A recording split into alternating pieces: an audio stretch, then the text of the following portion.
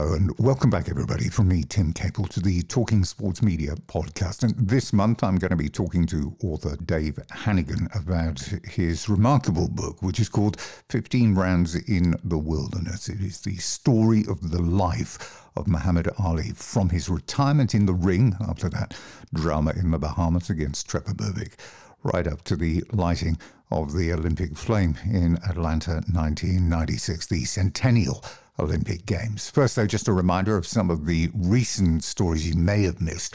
The history of European football in 100 objects with Andy Bollen was out last month. If you had to curate a list of 100 things and events that describes the whole history of European football, what would you choose? Listening to that, there's some surprising ones in there. Get It On, also with author John Sperling, came out recently, and we went back to reminisce about football in the 1970s, which for some was still the greatest decade of them all. But it wasn't just the game, it was the culture, the TV, the music, the fashion, all of which got a mention. All of these and every other edition we have produced over the last few years is available to stream or download to your iPhone or smart device via the website at www.talkingsportsbooks.com or via any of your main streaming partners. Right then, back to today and 15 Rounds in the Wilderness. I spoke to the author Dave Hannigan from his home in New York a couple of days ago about his soon-to-be-released book.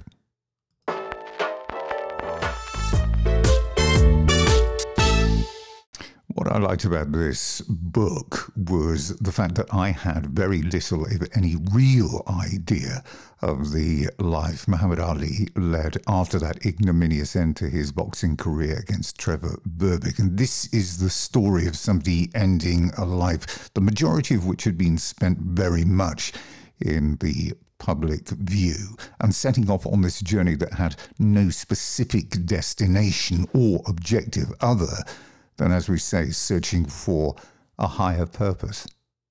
That's exactly true, Tim. It's really a case of Ali was finished with boxing, and even for the first year of his retirement, people still wondered whether he would come back. And then he just embarks on this odyssey, to use a word that I think best describes it, because he goes anywhere, everywhere. Some places he's led to, some places he goes by himself. He turns up in bizarre locations, Pakistan, North Korea, the Kmart AGM with Evel Knievel in tow, And what struck me is I mean, I've read everything about Ali. I love the Ali story. I've written 2 books about him in the past. Is that this period was kind of underreported, and not a lot of people knew where he went and what actually he did for many of those years. He'd turn up on TV every now and again in an increasingly diminished physical condition, but people weren't actually aware of where he was. And even the 2 greatest books about Ali, Jonathan Ive's recent biography and Thomas Hauser's oral history from 30 years ago, even those 2, which are, the 2 definitive books on Ali, if you want, they don't really touch in great detail upon this period, the 80s in particular, when Ali was kind of a lost soul at times. It's a sad tale, but it's funny, it's heartwarming. He is a wonderful character in many ways. Just, he ends up in places where if you were scripting this, you could not have put him without people questioning, the credibility of it. You're absolutely right, because it looks at times like a comedy film. I mean, first up, there's this blaxploitation movie, Body and Soul, where he rocks up and plays himself, and he's dismissed. Olivier needn't worry. We've then got the CEO of Ali Sports Promotions, guilty of embezzling millions from a Beverly Hills bank. And this served to show really a bit of naivety that often runs through this tale. Ali not knowing an awful lot about what's going on, and he's just being guided by people that are often taking advantage. Absolutely. For the first 10 of the 15 years, and maybe even a little longer, he is being exploited. in various ways by various people with, characters you couldn't even, invent in a work of fiction. A dodgy sheikh, years before the fake sheikh in the News of the World, there's this dodgy sheikh, Mohammed El Fassi, who may or may not be worth billions, but he has somehow worked his way into Ali's entourage, and they're flying around America, visiting small towns and distributing gifts of money belonging to the sheikh, allegedly, or certainly to his family. Then you have a white collar guy ripping him off, called Richard Hirschfeld, who's a lawyer, who is a complete gangster, really, a complete gangster, except he's wearing a white collar, so it's a different kind of thing. Then you have Arthur Morrison, a street hustler, a good old-fashioned street hustler, who again worms his way into Ali's entourage, puts Ali's name on stuff like barbecue sauce, flogging anything you can, because the Ali name was worth something and people wanted to exploit it. Hirschfeld will exploit it for political ends. Arthur Morrison will try and make a quick buck. But in a way that I think is very hard for us to understand in modern sport, Ali was so vulnerable to people, who were trying to make a buck and who could get access to him, because it was very easy to access Ali in a way that it would not be as easy, I think, today to touch or to get close to any of, your Messis or your, Tiger Woods or anybody like that. Yeah, there were leaders of politics and religion that started to appear very early on. We had the audience with the Pope in Rome, and this wasn't just any audience with the Pope. This was actually he and the Pope sat in the Pope's personal quarters. I mean, this simply didn't happen for normal people. And again, another sign of the standing in which he was held globally. Absolutely. I mean, he meets the Pope just after the Pope had been shot by a Turkish Muslim, and Ali, obviously, at that point, is the most famous Muslim in the world. They meet at the private residence, and then in a classic Ali kind of departure, he comes out and says, "How did the conversation go?" And he said, "Well, I told him to take all the white statues out of all the churches in the world," which was kind of a recurring theme of his, about, why are all the statues white? He'd been going on about that since the 60s. But again, he meets the Pope. He meets Nelson Mandela. Nelson Mandela, when he comes to America for the first time upon his release from prison, is walking along, and he's in Los Angeles, and he sees Ali coming towards him, and he turns to the guy with him and says, "Champ," because the champ is there. Like, so Nelson Mandela, who upon the release from jail is arguably the most famous man on earth at that point, is awestruck when he sees Ali coming towards him. And later he will invite him to South Africa, and the two men will have tea in South Africa in 1993, I think. But all of these, Fidel Castro, Donald Trump, who at the time was very big in boxing, he is mixing with all sorts of people. But the greatness of Ali, the true greatness for me, and why he is so appealing as a character, is he can go from presidents and kings to suddenly, and popes, to suddenly turning up at a primary school uninvited to do magic tricks for the kids and just to cause some general havoc. So the wit and the humour were sharp, even in moments of steep decline. There was a great quote. Ray Leonard recounted asking Ali if he should go pro after the Olympics, and he said, "Get Dundee in." Angelo Dundee, he's not a great trainer, he's not a great manager, but he's got the complexion and connection to get the protection. His humor is incredible, because even when he's in decline, even when he does not appear sharp, he still is able to deliver moments, little cameos that absolutely wow people. That even there's a famous TV appearance with him and Mike Tyson and Sugar Ray Leonard. They appear on the Arsenio Hall show. And Ali, it's the mid 80s. Ali is starting to show real signs that he's on the way downhill. But Sugar Ray Leonard talks about Mike Tyson talks about being in a juvenile detention home when Ali came to visit. And Ali turns around, and Ali hasn't spoken very much during the appearance. And when he hasn't appeared very strong in his voice. And Ali turns around and says, "I remember you. white t-shirt, blue jeans. And Arsenio Hall, the presenter, goes, "That's amazing." And then Mike Tyson starts laughing. He goes, "That was the uniform. Everybody wore a white t-shirt and blue jeans." So, and that was even, and that video, the video of that chat is on YouTube.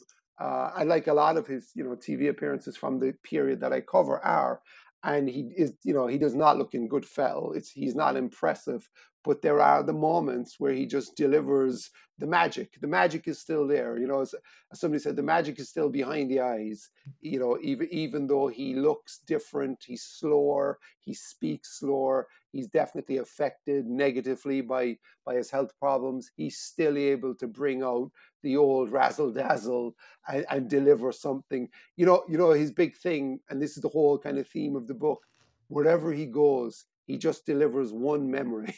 There will be a memory of the moment you were in the orbit of Ali. You will leave, and you will, the people who were near him will leave that day and go, "That was my moment. I have a memory. I crossed paths with the great Ali."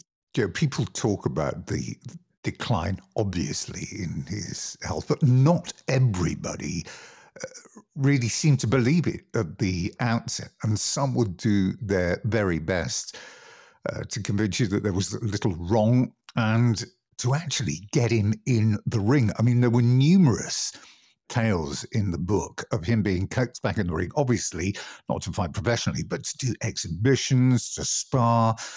I mean, he was in the ring with James Tillis, Quick Tillis, who was an up-and-coming heavyweight with Tim Witherspoon. Absolutely. And it was disgusting when you read back and knowing what we know about his condition, and you look back and you see him doing 10 rounds of sparring with heavyweights in their prime, preparing for preparing for title contests. And you're like, this is disgusting. And, invariably Don King was involved in one of those episodes. Of course he was, always a nefarious influence. But yeah, and even, fighting, he fought the NHL's, the toughest man in the National Hockey League, Dave Semenko, up in Canada for charity. He goes to Tehran. He gets into the ring with the Olympic champion from Tehran, from Iran, sorry, in a kind of a whatever showy exhibition boat. That's a bit of a joke, but if you see him getting in the ring, it's kind of sad and disturbing when you see him just even climb through the ropes. So there's a little bit of not a little bit, there's a major bit of exploitation running through the narrative, especially in the 80s. It tapers off in the 90s because his fourth wife, Lonnie, and other people around him, like Howard Bingham, his best friend, the photographer, you can see them closing the gate and protecting him more, and again protecting his brand, because his brand was hijacked by people all through the 80s to sell everything: cologne, chocolate chip cookies, roast chicken, stuff, stuff that you wouldn't associate with Muhammad Ali, and people eventually they start to stop that, and they get a handle on it, but not before. I mean, one of the funny things about researching this book is going on eBay and buying products with Muhammad Ali's name on it from this period. Oh, I was having a look. I was doing exactly the same.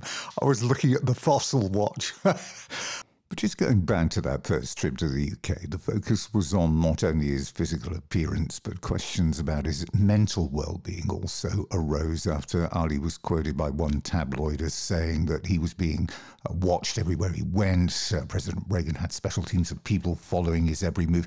Do you think this was just dark humour on Ali's side, or was there something potentially more sinister, or was this, could this be mental health related?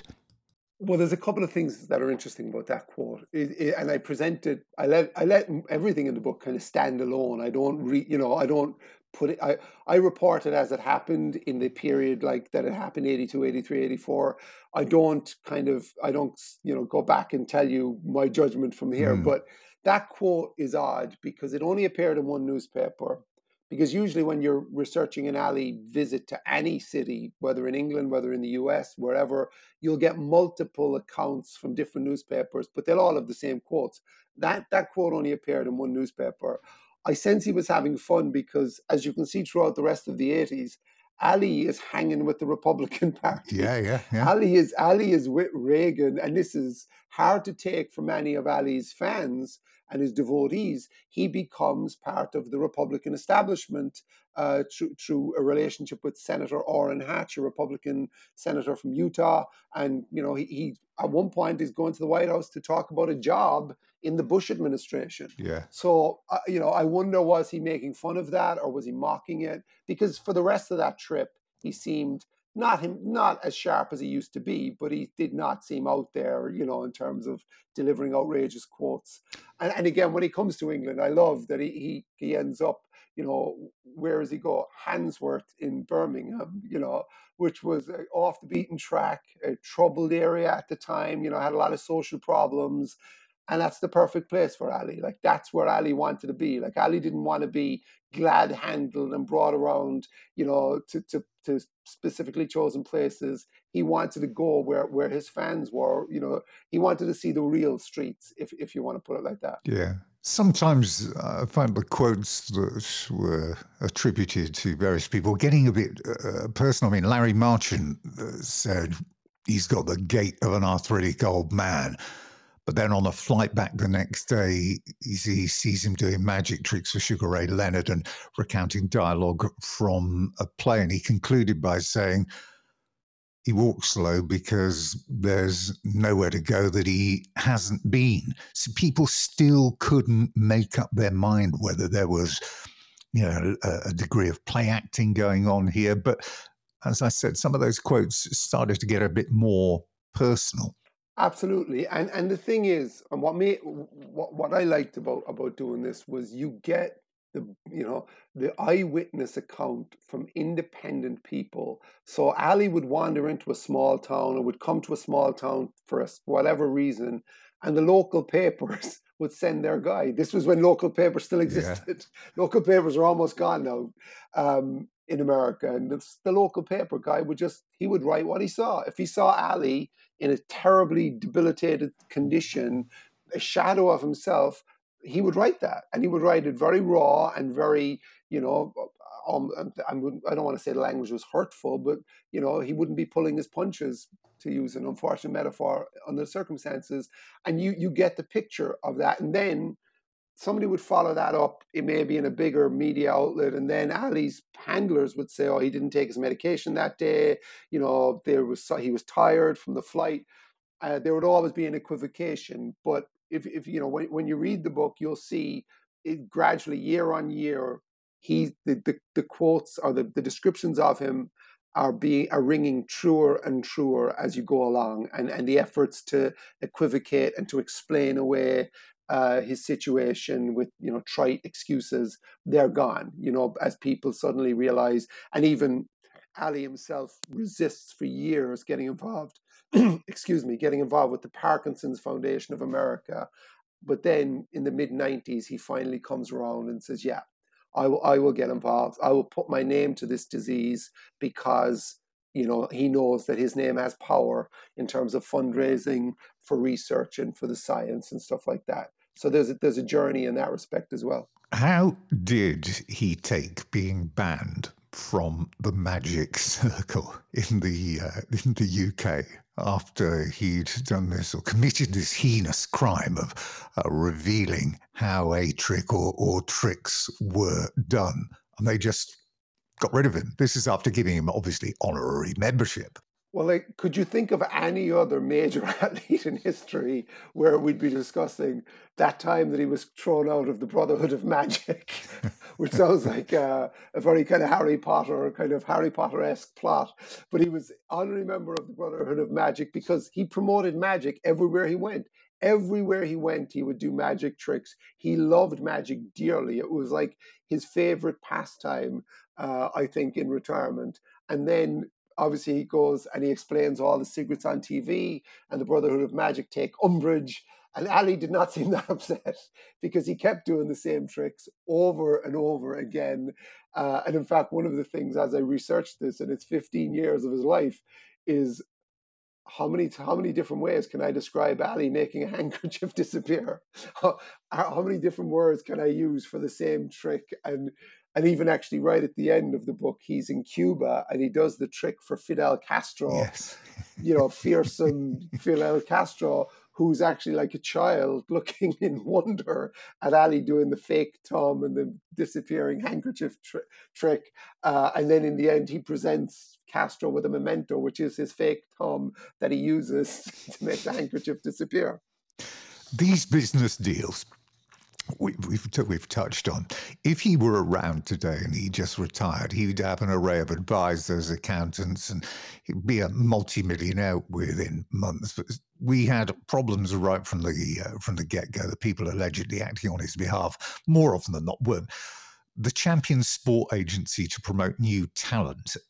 Nothing wrong with the talent. Eddie Mustafa Mohammed, Tim Witherspoon, both, of course, who had significant careers. They were in court accused of deceiving investors, disguising a, $500,600,000 loss as a loan.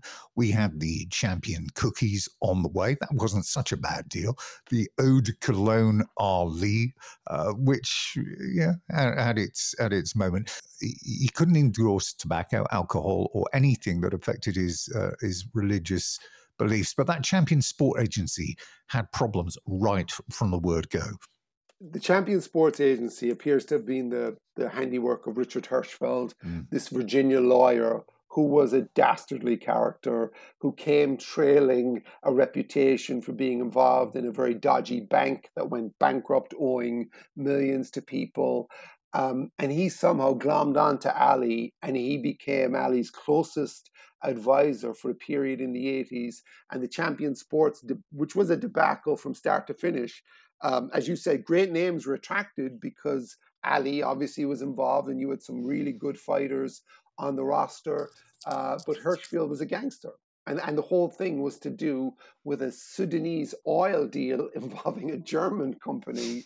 This is like international financial shenanigans that Ali had very little to do with. And that was, Hirschfeld was using money from the Germans, who then, because he had promised the Germans, Ali would put his name to something in Sudan that would open a door in Sudan. And again, who else would you be talking about but a boxer who could go to Sudan and put his name on something and get the government of Sudan in Khartoum to sign off on something? But anyway, Champion Sports was a complete debacle. Ali was, being led by Hirschfeld down a very, shady road, and everybody involved was embarrassed by it. It was a disgrace. He ended up in court. Ali had to go into court to testify. And even in court, Ali wouldn't throw Hirschfeld under the bus. I mean, that's the other thing. Ali was incredibly loyal to this man who was a complete gangster, who then, not only after leading him, there's an embarrassing moment actually on the Dave Letterman show on TV where Ali's being interviewed and he's asked questions because Larry Holmes falls out with Champion Sports and is bringing a lawsuit. And then Ali has to invite Hirschfeld out of the audience to help him with the questions. And it's a very tough interview to watch. It's on YouTube. It's really, if you're an Ali fan, it's cringe inducing because he shouldn't be out there. Letterman puts him on the spot. And then the shady lawyer walks out of the crowd. And it really is dramatic and awful. But even after that, even after being embarrassed in court, when he's basically told in court that Hirschfeld has committed fraud, Ali stands by him. And then Hirschfeld repays him by starting to use his name for political means in Washington, and by doing impressions of him, by doing interviews as Ali. Hirschfeld did a great Ali impression, and he would phone up reporters and talk as Ali in order to influence political events in Washington. September of 1984 was the time when at last there was official confirmation all wasn't well. Ali had checked into hospital for tests, and then he disappeared off to West Germany. Now his hospital stay was leaked to the press, and finally we get something of a prognosis. The doctors coming out and saying that he doesn't have Parkinson's, but he does have Parkinson's syndrome, and that Ali will respond to medication. Now, do you think that they were perhaps holding back the full prognosis here, and that in reality they did actually know that he did have Parkinson's.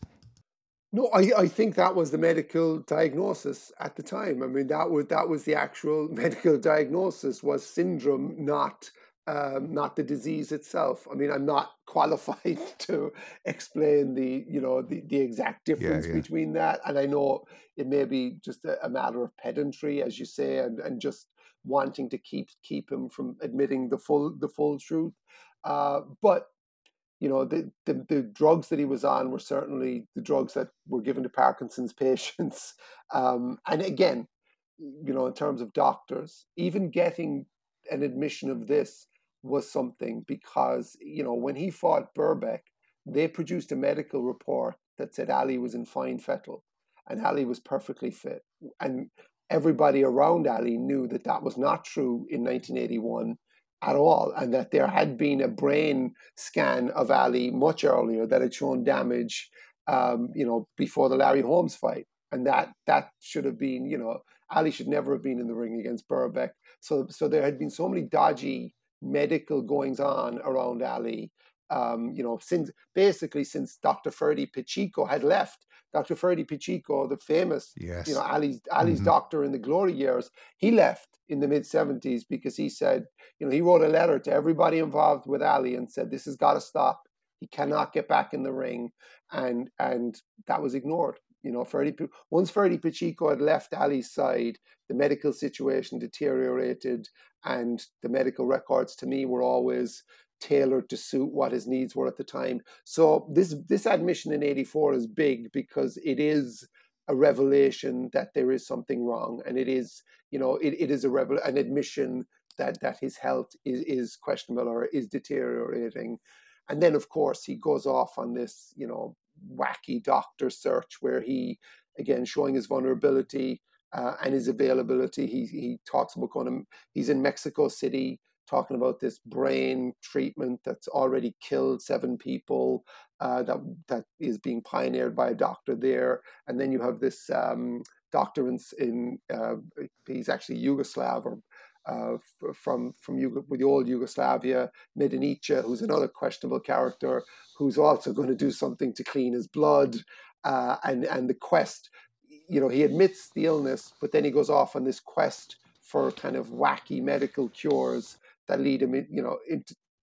You talked about wacky diagnosis. He says, look, this has got nothing to do with Parkinson's. Rajko Medenička, he said, you mentioned the blood cleansing. He said it's all to do with household pesticides. This is what has given him the problems that he has got. And again, the Mexican guy, this was the one that extracted cells from adrenal glands to implant them in part of the brain that regulates body movement. There was a desperation because the Medenice stuff, he keeps going back to that guy. Even after Medenice has been exposed, there's lots of stuff in the newspapers about Medenice being a fraud. He keeps going back because I think with Ali, like, his physical prowess was part of his legend. And if that's part of your legend, to lose that, I think it must be incredibly tough for a person, to be like this incredible physical specimen for most of your adult life, and then to start to diminish like this. The quest for some magic beans, some sort of cure-all that will help you. I think he wasn't scared. I think he was desperate. But again, not only did Medenice come out with this stuff about pesticides at the training camp in Pennsylvania, getting into his blood, Medenice also gave interviews where he said, I've watched his fights back and he never took that many blows to the head. And people like Mark Cram, the great journalist who covered Ali in the 70s and wrote some of the definitive magazine pieces about Ali, he writes a piece saying, this guy is a scam. This is a charlatan. This man cannot be taken seriously. Why is Ali getting treatment from him? But it goes on for years. It's like there's a no one shouted stop vibe to some of this stuff with Ali that eventually his fourth wife, Lonnie, she shouts stop. There does seem to be a cutoff in the early 90s where they start to roll back. and gain more control and more acceptance maybe of the physical situation as well. But up to then, to be he's in the thrall of this, wacky doctor who is exposed repeatedly. Medenice, a woman died because he was going to cure her cancer with his blood treatment program, and that nobody else in the world was using. And, unsurprisingly, did not cure the woman of cancer, and she died. What we do see is this realization more and more of those in high office recognizing his standing across the globe and across the continents, especially Africa and the Middle East. George W. Bush, who was the deputy president at the time, wanted him to enter into dialogues with Ayatollah Khomeini to procure the release of American hostages in Beirut. Pretty much on the same journey or the same time, he's flying into Lebanon to meet the leaders of Hezbollah. I mean, Ali literally is about the one person on the planet that can go anywhere and speak to anybody. He absolutely can. And when you think about, Lebanon at that time, I don't think there was anywhere in the world that was more dangerous in 1985 than Lebanon. I think it was in the whole, there was a rule in Lebanon that there was no bombing in the mornings so that they could get out and do their shopping, but then the bombing began in the afternoon. It was that normal, the violence, the carnage, the conflict. And yet Ali goes and is basically, put into a car and brought kind of switching cars along the way to meet the leader of Hezbollah. And that is to do with the Iranian hostages and getting Americans who are being held in Tehran back. He then, what other athlete could do this kind of stuff? He goes to North Korea, or he goes to Vietnam to try to get back some of the missing POWs from the Vietnam War, which obviously is the full circle from his own life, his anti-Vietnam War stance. He goes to Baghdad in the days before in the weeks before the outbreak of the first Iraq War, as they call it here in America, and he goes to meet Saddam Hussein when he's in a terrible physical condition himself, and he brings back some hostages. He gets Americans freed, and even at that time, when he goes to Baghdad to meet Saddam Hussein, it's against the wishes of the American government. The American government do not want him there, but he basically goes on a freelance kind of solo mission there. And he does succeed in getting an audience with Saddam. He does bring back some Americans with him. That's the most successful one. He flies into Israel at another point, looking to try to get the release of Palestinian prisoners, which obviously is not very successful. But the audacity of it, the ambition of it, that he will go anywhere because he knows that his face, his legend, and his name opens doors and gets him audiences with people. He ends up on the Khyber Pass, doesn't he? This is to address the Afghans that were fighting the Russian invasion as well. And again, you mentioned in the book a quote. He came out with this quote: "If you give me a gun and permit me to participate in your war, I will." At which point, all of a sudden, guns start appearing from every member of the audience as they thought they got Ali on their side. I mean, he was there, obviously, to do his humanitarian thing, but he brings along 4 tons of powdered milk with pictures of him on the tin. This is another business deal. But the thing that stands out here, he's doing this audience in Peshawar, where it's later identified by the video that sitting in the audience was a young Osama bin Laden. Ali is bringing powdered milk that is part of a business that he's running with the Guccione family, who are the publishers of porn magazines, right? So the world's most devout Muslim is bringing powdered milk to Muslim refugees in a troubled spot of the world. Mujahideen are fighting the Soviets or whatever, and they flee to Peshawar.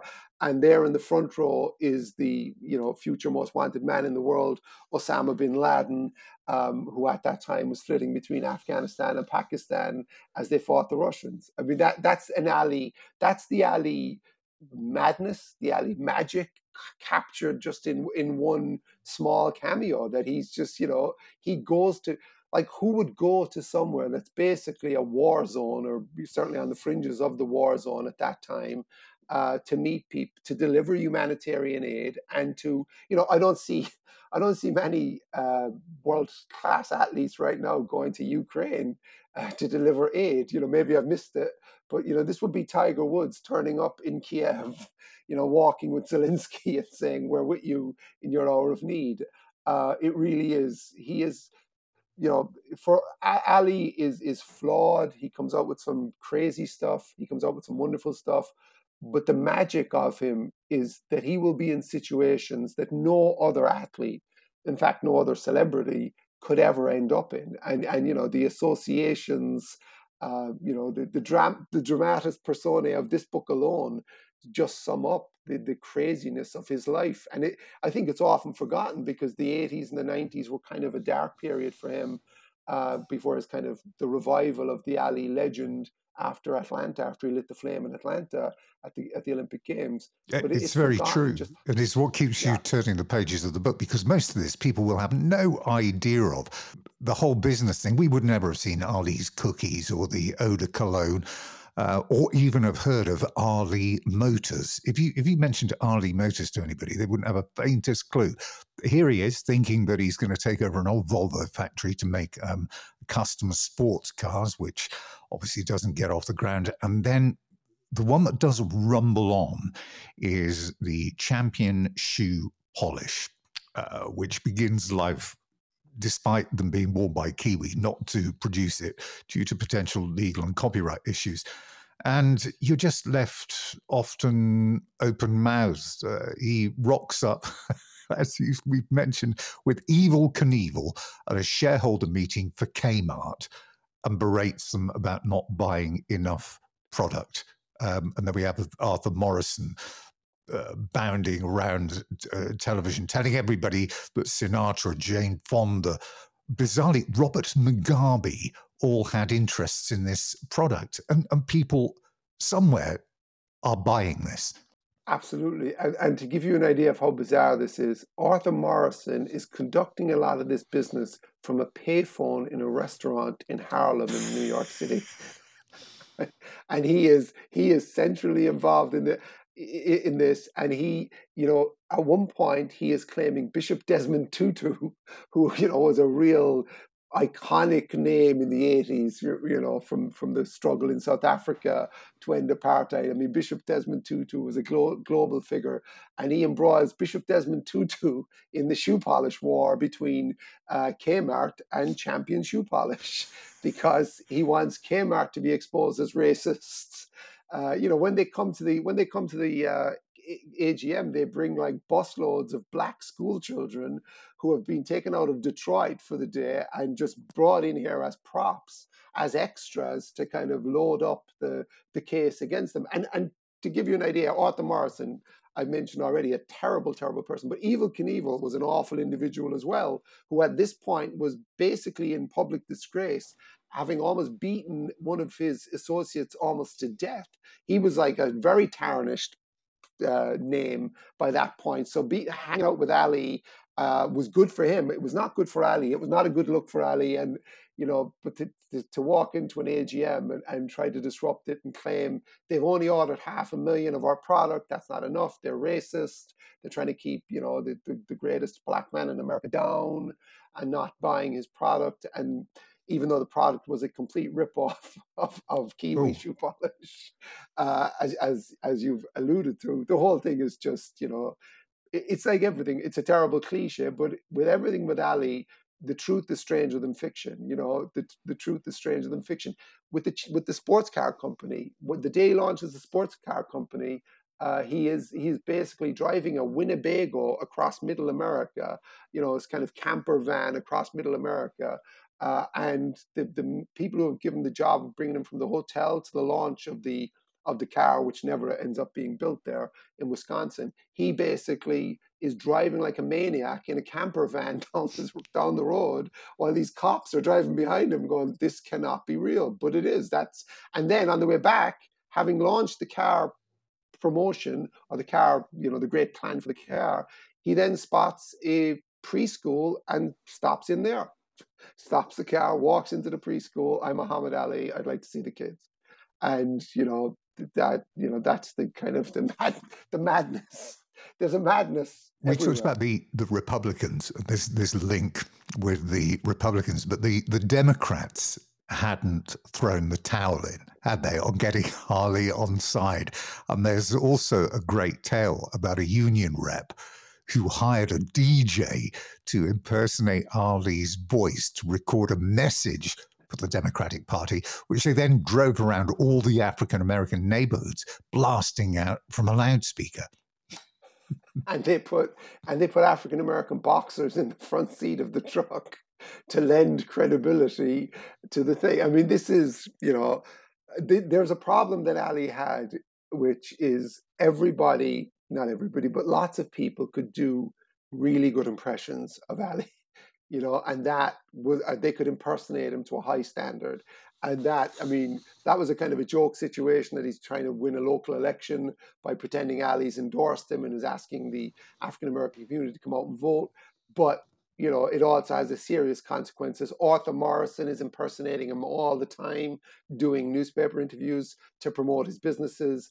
Hirschfeld is calling up journalists and lobbyists in Washington and politicians, pretending to be Ali, trying to influence votes in the House of Congress. So there's a real price to be paid. 51 different calls to senators to discuss politics. I mean, you've got to wonder just either how good he was at doing impressions or how unbelievably gullible are these senators on the other end of the phone.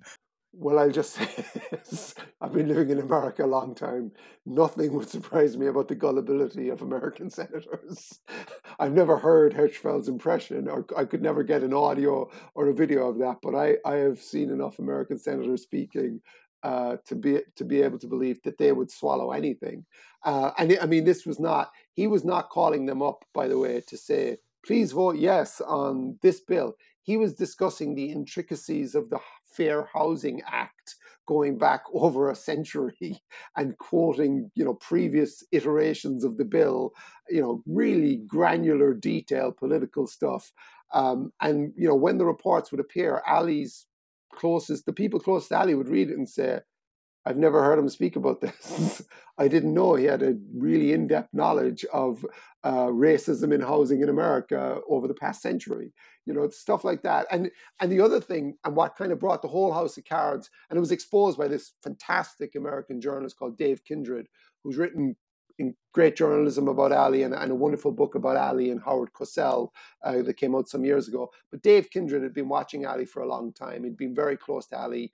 And Kindred was troubled by these reports because whenever Kindred saw Ali, he met the faltering, slowed down, slow in speech, slow in gait Ali, and he couldn't understand, how am I not getting this incredibly verbally acute Ali that the others are getting, and this incredibly sharp Ali. And then, as it turns out, in the end, one of the women, Senator Orrin Hatch, the Republican from Utah, Ali used to call up his office and chat to the secretary in this fast patter of kind of in his prime Ali, giving it loads with the secretary, and she would, laugh and joke with Ali, couldn't believe how fast he was on the phone and how fast he spoke. And then Ali turned up at the office one day and could barely speak to her.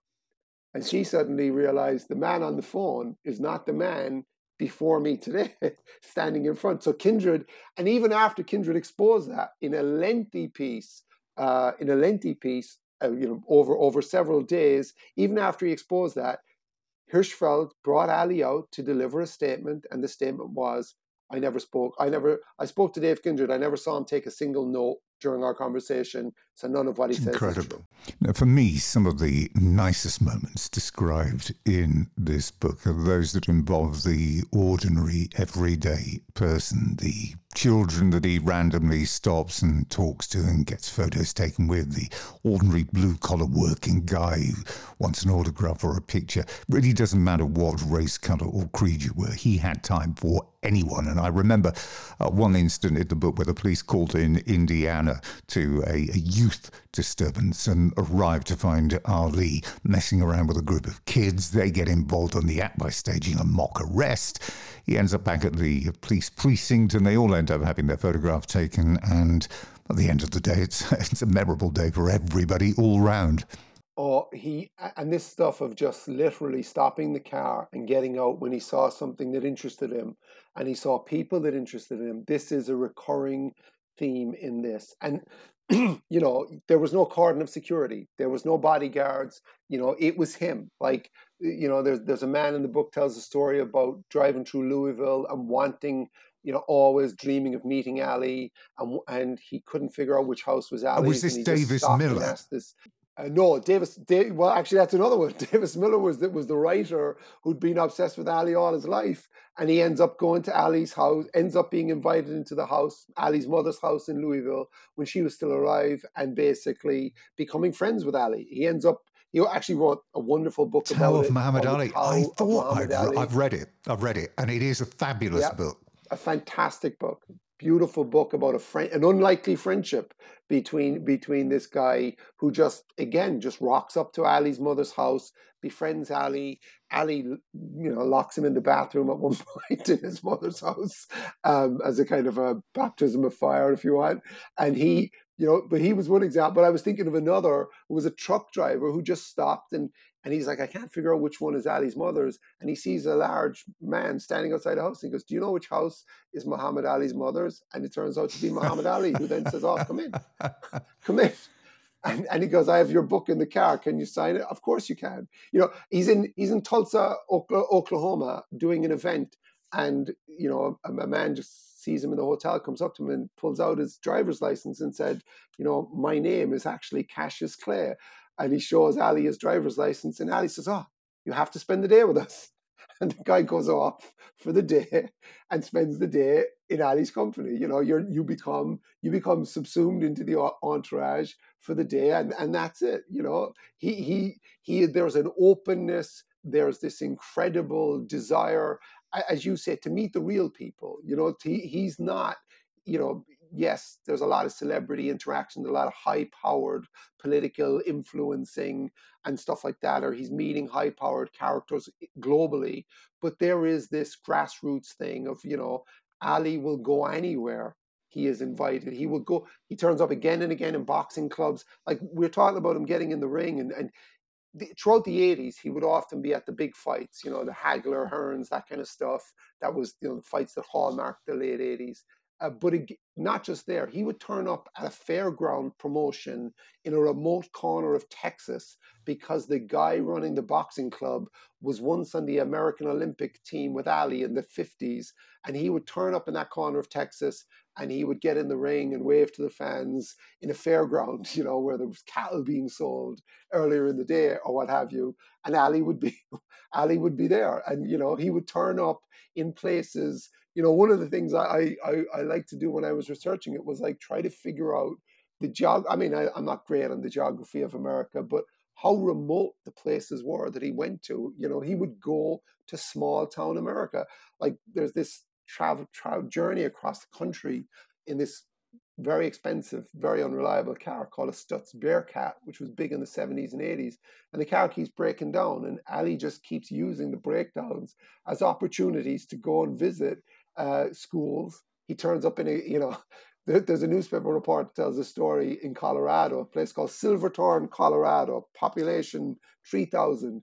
And the newspaper editor gets a phone call saying, you might want to come down. Muhammad Ali's in the garage down here waiting for his car to be fixed. And the newspaper guy turns up at the garage and says to somebody outside, this may sound really stupid, but I've had a tip off that Muhammad Ali is here. And the guy goes, he's in the back with the mechanics. And then, and then from there, the newspaper editor brings him to a high school. He gets into the basketball court. They fill it with students, and he delivers an impromptu lecture. And it's extraordinary, because who else would do this? And this is, I say to people like, everybody's interested in Ali because he was a great fighter, and it was one of the great careers, possibly the greatest career in all of boxing. but it's the other side. It's the extra. It's the outside the ring. There has never been anybody like him. Michael Jordan, Tiger Woods, Messi, these characters, none of them would ever do anything. They wouldn't do 10% of this stuff. They live insulated lives. They live, be outside the rest of us, beyond the rest of us, beyond our touch. Ali turns up in China, and Howard Bingham tells the story of they stop on the side of the road, and there's a rice field, and there's a woman in the rice field or in the paddy field working, and this old Chinese woman walks towards them, and then she starts mimicking sparring when she sees Ali. And, as Howard Bingham says, wherever you go, this man, everybody John, knows him. Just a couple more things I want to mention. I want to touch on that trip in May 94 to Hanoi, where he went at the request of the family of Major Albro Lundy, who was shot down on Christmas Eve in 1970 during the Vietnam conflict.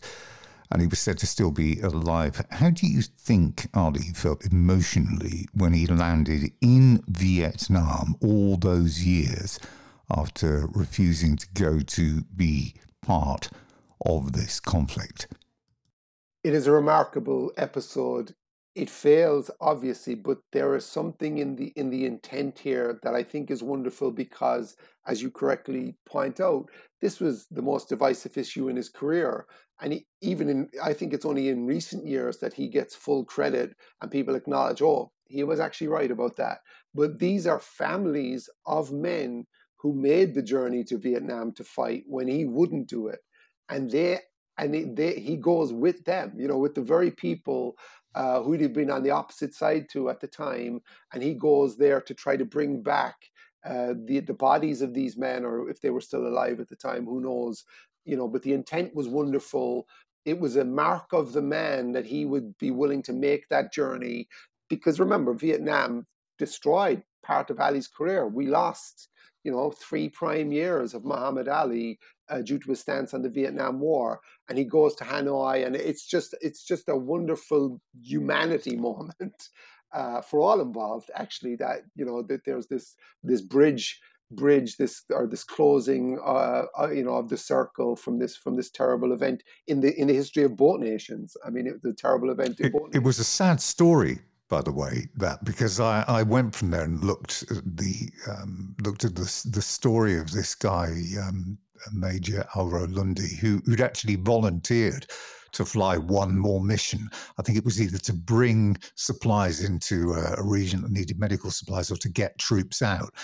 And he got shot down, but there was nobody ever found any evidence that he was killed, and his family or his son carried on the search. They had all manner of reports and pictures that apparently he was still alive. But in the end, I think they found out, I think it was the early part of the millennium, maybe 2004-05, finally, that there were remains returned, and he had actually died on impact when his plane had gone down. So it was quite a sad story. Incredibly so. And again, it really is. Ali couldn't even, at this point, 94, he was a seriously diminished character verbally. I mean, it was not the old loquacious Ali, but he was just lending his presence to this effort, this endeavor to try to close, to find closure for this family who'd been through this terrible, terrible event. Because, even whatever we're talking in 2022, in America today, you still see homes where they have the black MIA flag, missing in action flag, hanging to acknowledge that they had somebody who never, that they never quite found out what happened to them. They never came home. And lastly, I don't think there's any doubt, really, that he is, Muhammad Ali, the most influential sports person of all time. And the chance of anybody actually taking that crown or that throne is slim, because, as we've said, today's stars or sports stars or whatever live such enclosed lives. They would never be seen to be taking the risks that Ali did. Absolutely not. Tim. I mean, I can't see, and again, I try to explain this to my kids and to my students. The difference here is Ali's fame was not assisted or enhanced by Nike or any company, Adidas in the case of Lionel Messi, or anybody pushing the legend, pushing the brand. This was an organic kind of fame that was self-made. That it's totally different, and it was self-made because he would go places like, to go back to the England stuff, the cover of the book is this picture of him in Handsworth standing on an aeroplane stairs underneath a bypass, standing there addressing the crowd. And you're like, it's the most Ali moment ever, because he's right there with with his people on the streets delivering a speech. He had been invited there by a local councillor called James Hunt, and he basically went anywhere he was invited. The stars of today, obviously it's a different world we live in. They're more insulated, they're aloof, they're away from us all. But this man, the benefits, or he reaped the benefits, or he reaped the rewards of his approach, because that was why, here we are 6 years after his death. We are still talking about him. We're still trying to assess his impact. We're still trying to actually tell all the stories. I hope I've told the stories of 15 years of his life that were kind of neglected. But with Ali, we still learn stuff every day that makes us reassess just how incredible a character he was. It's not just what an athlete he was, but what a character in the kind of the story of the last kind of 60, 70 years of history around the world.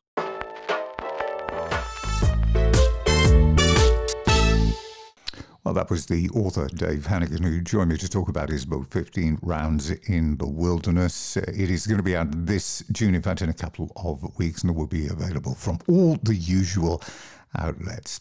And that is it. We'll be back in a few weeks' time when we'll be talking to Nedum Onwoha about his career with Manchester City, amongst others. His new book is called Kicking Back, and it is out now. Don't forget, you can download all of the previous editions of the show right the way back to edition number 1 3 years ago via the website or any of our streaming providers. For the moment, though, from me, Tim Cable, thank you very much for joining me, and I look forward to your company again in a few weeks' time.